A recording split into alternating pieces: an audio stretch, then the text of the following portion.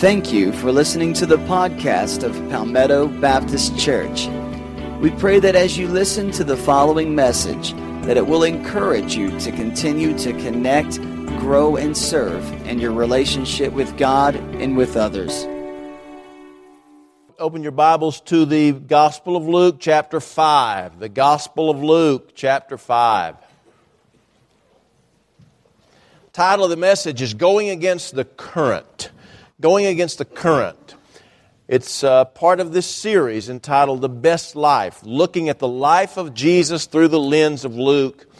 We're drawing or trying to draw components and principles from Jesus' life that we can in turn apply to our lives in hopes of making our lives the very best lives they can be. And today's message comes from the last half of Luke chapter 5. It's entitled Going Against the Current. We'll begin reading with verse 17 of Luke chapter 5. One day Jesus was teaching, and Pharisees and teachers of the law were sitting there. They had come from every village of Galilee and from Judea and Jerusalem, and the power of the Lord was with Jesus to heal the sick. Some men came carrying a paralyzed man on a mat and tried to take him into the house to lay him before Jesus. When they could not find a way to do this because of the crowd, they went up on the roof and lowered him on his mat through the tiles into the middle of the crowd, right in front of Jesus. And when Jesus saw their faith, he said, "Friend, your sins are forgiven." The Pharisees and the teachers of the law began thinking to themselves, "Who is this fellow who speaks blasphemy? Who can forgive sins but God alone?" Jesus knew what they were thinking and asked, "Why are you thinking these things in your hearts? Which is easier, to say your sins are forgiven or to say, 'Get up and walk'? But I want you to know that the Son of Man has authority on earth to forgive sins." So he said to the paralyzed man, "I tell you, get up, take your mat, go home." Immediately he stood up in front of them, took what he had been lying on, and went home praising God. Everyone was amazed and gave praise to God. They were filled with awe and said, "We have seen remarkable things today." After this, Jesus went out and saw a tax collector by the name of Levi sitting at his tax booth. "Follow me," Jesus said to him. And Levi got up, left everything, and followed him. Then Levi held a great banquet for Jesus at his house, and a large crowd of tax collectors and others were eating with them. But the Pharisees and the teachers of the law, who belonged to their sect, complained to his disciples, "Why do you eat and drink with tax collectors and sinners?" And Jesus answered them, "It is not the healthy who need a doctor, but the sick. I've not come to call the righteous, but sinners to repentance." They said to him, "John's disciples often fast and pray, and so do the disciples of the Pharisees, but yours go on eating and drinking." And Jesus answered, "Can you make the friends of the bridegroom fast while he's with them? But the time will come when the bridegroom will be taken from them. In those days they will fast." He told them this parable. "No one tears a piece out of a new garment to patch an old one. Otherwise they will have torn the new garment, and the patch from the new will not match the old. And no one pours new wine into old wineskins. Otherwise, the new wine will burst the skins. The wine will run out, and the wineskins will be ruined. No, new wine must be poured into new wineskins. And no one, after drinking old wine, wants the new. For they say, the old is better." In 2008, the progressive satirist Jim Hightower, who lives in Texas, wrote a book entitled "Swim Against the Current." But I like the subtitle, "Swim Against the Current," because even a dead fish can go with the flow. In that book, Jim Hightower urges people to go against the grain of prevailing trends. And he even lists some practices that he recommends for those who are willing to go against the current. Here are a few of them. He says, first of all, he said, question authority and question their answers to your questions. Trust your values. Stand up for your beliefs. Take risks. Invite change. Seek alternatives. Break away. Make a difference. Now, some of those you might want to take with a grain of salt, but the underlying principle behind those simple suggestions from Jim Hightower reveal a principle that is this: go against the current at least sometimes. What does it mean to go against the current? Jesus, in Luke chapter 5, and there are some other places where this is also true, Jesus was one who often went against the current. He cut against the grain. He seemed to be one who was often swimming upstream against the current. You know that going against the current means to do something that is different from or opposite to what is usually done. Now, sometimes there's a different meaning than that. Sometimes you might see somebody doing something that is not natural for them to do or is uncharacteristic of them to do. For instance, somebody might look at me and say, well, I see Jimmy Orr is apologizing for something. That certainly cuts against his grain for him to apologize for anything. In that case, cutting against the grain or running against the current means to do what is unnatural or uncharacteristic for you to do. That kind of going against the grain is not what we're talking about with Jesus. What we are talking about is when He went against the current, against the grain, up against the stream, what He was really doing was doing something different from what was usually done. And in Luke chapter 5, verses 17 through 39, we find Him constantly going against the current.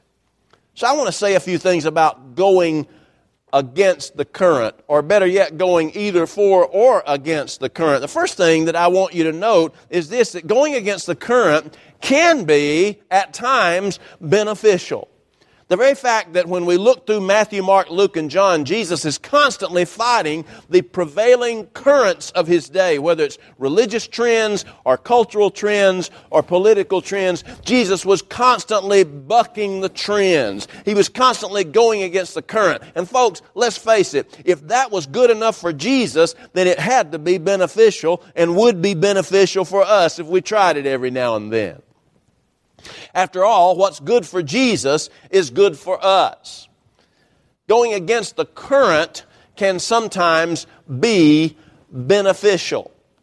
I read in a magazine recently that was a nature magazine that trout swim upstream against the current. Now, you knew that. I certainly knew that. But I didn't always know why they swam against the current. There are three different things that happen as a trout swims upstream against the current. One is, by swimming against the current, the trout becomes stronger. It's one of the strongest fish by per capita. That is, according to its own size, one of the strongest fish in any body of water for its size. But second, if it swims upstream, its gills open up, and the water just flows right off the gills. Whereas if they were swimming downstream and the stream was overwhelming them, the water would rush into the gills and they would not be able to survive.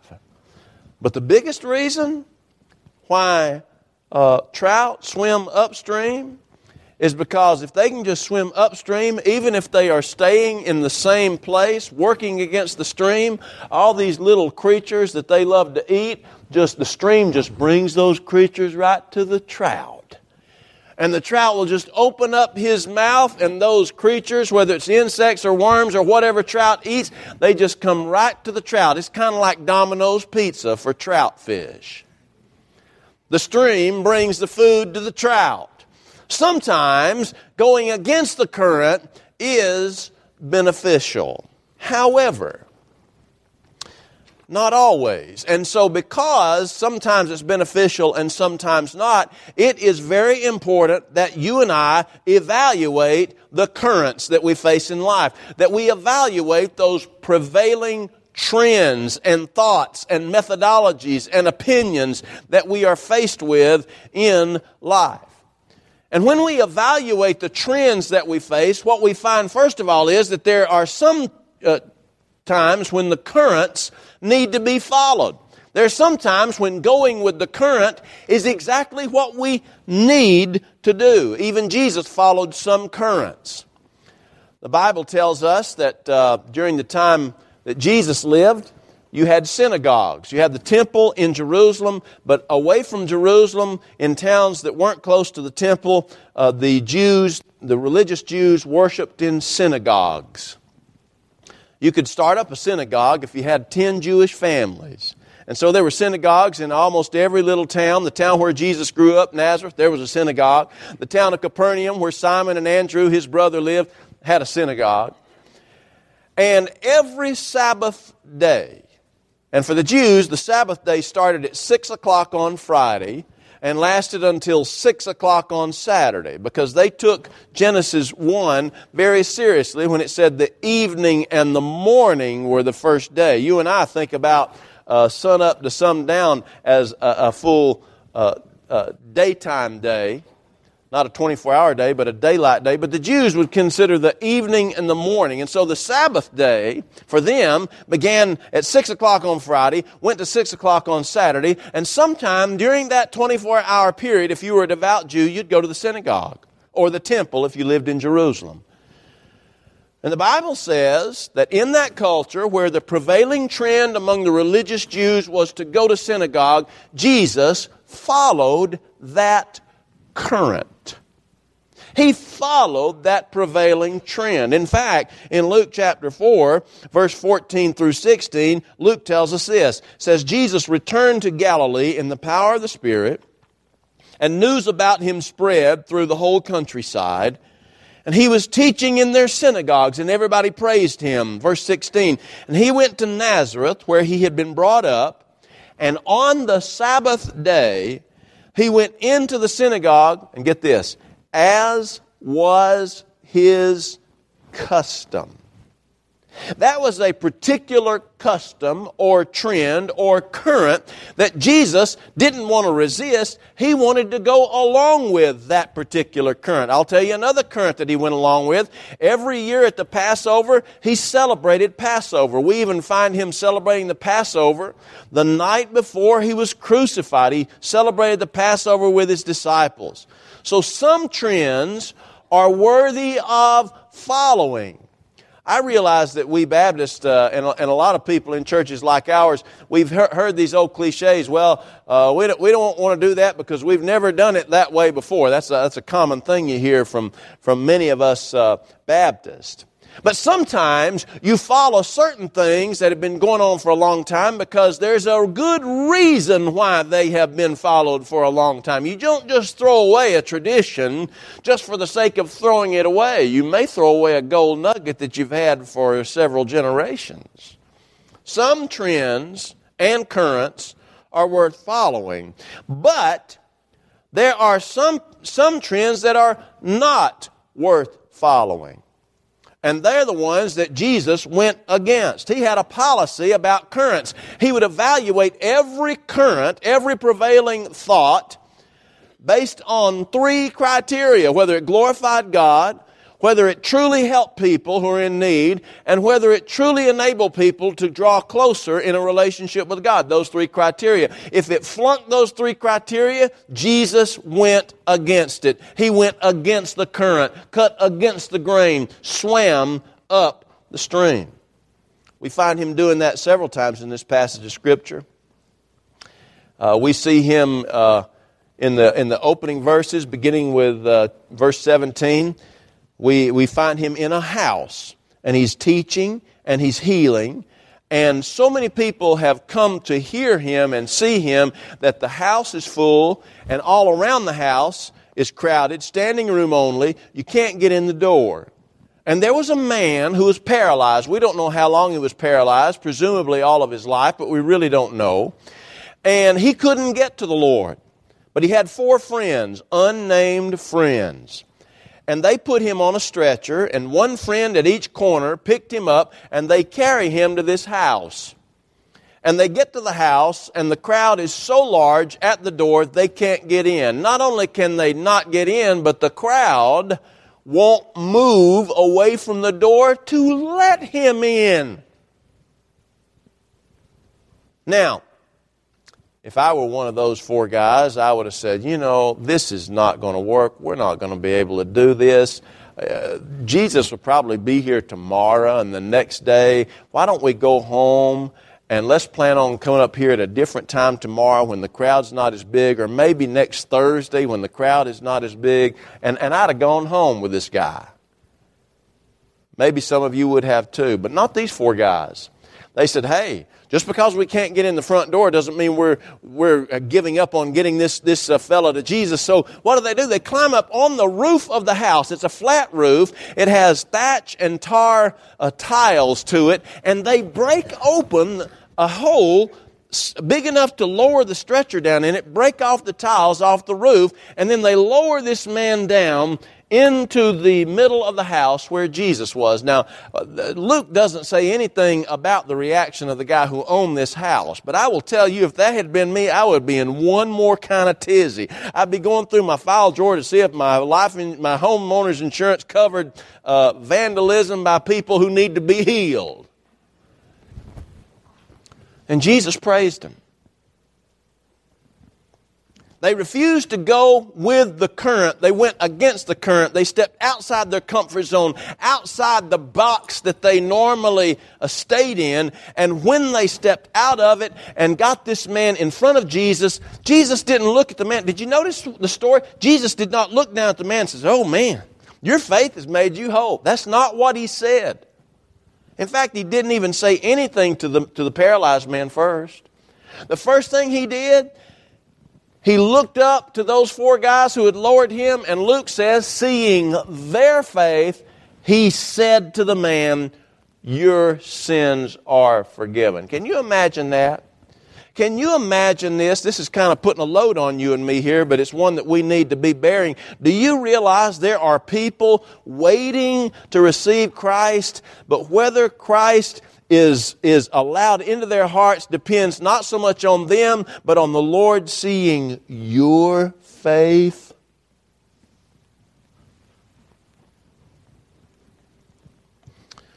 These guys went against the grain, went against the current, and Jesus praised them. And then he heals the man. The mistake he made, he did it on the Sabbath day. And those religious leaders, Luke said in verse 17, they were sitting there. They were sitting there. And they were watching.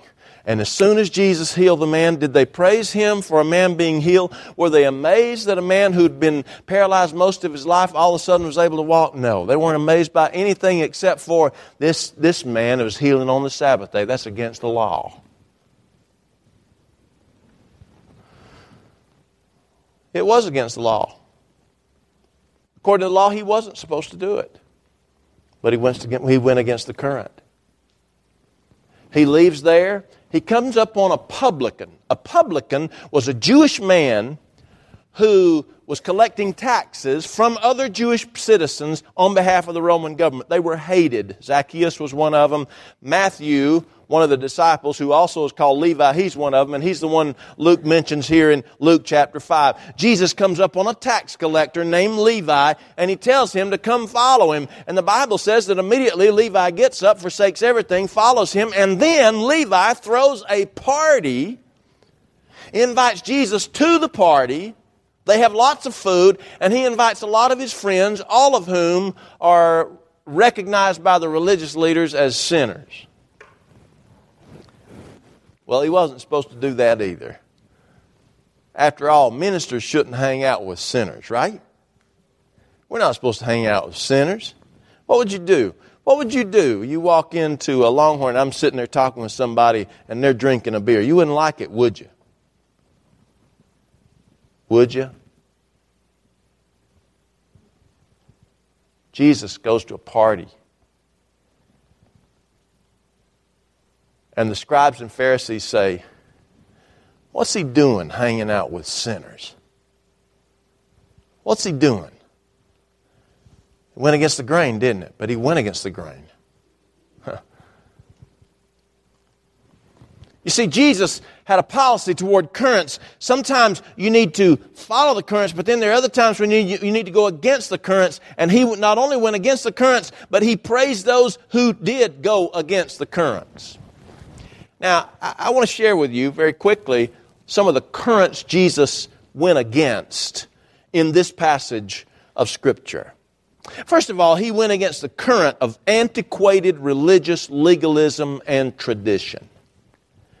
Antiquated religious legalism and tradition. Do you know, I know you know, there are those who protect their made-up rules long past their relevance and their usefulness.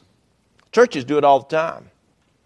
We follow certain practices because they worked in the 50s or the 60s, and it doesn't matter whether or not they work now. We keep them because they worked then, or it was somebody's pet project back then. They may not work at all now, but we keep them because that is what we're supposed to do. And so we go with that irrelevant current. We think of the law of Moses as 10 commandments. And those 10 commandments are the nucleus to the law. But by the time you get to Jesus' culture, Jesus' world in the first century, the religious leaders had added over 600 different little nitpicky laws to those 10 commandments. They had set rules on the number of steps you could take on the Sabbath day. You could take so many, but if you took one more than what was allowed, that was defined as work and you were disobeying the law. You couldn't heal anybody on the Sabbath. You couldn't do a number of things on the Sabbath that would really be helpful to people. And it had become a burden. But the Gospels picture Jesus as one who time after time after time went against the current of religious legalism. Second, he went against the current of religious apathy. Verse 17. It's worth reading again. There's something there I want you to catch. Are you ready for this? Verse 17. One day Jesus was teaching, and the Pharisees and teachers, who were they? They were the religious folk. What were they doing? They were sitting there. They were sitting there. Did they rise up to help people who needed help? No, they were just sitting there. And when those 4 guys who had their paralyzed friend on a stretcher brought him to the house, not only were the religious leaders just sitting there, but you had a whole bunch of people crowding the door, and what were they doing? They were just standing there. Did they move so that they could bring the stretcher in? No, they were busy standing there.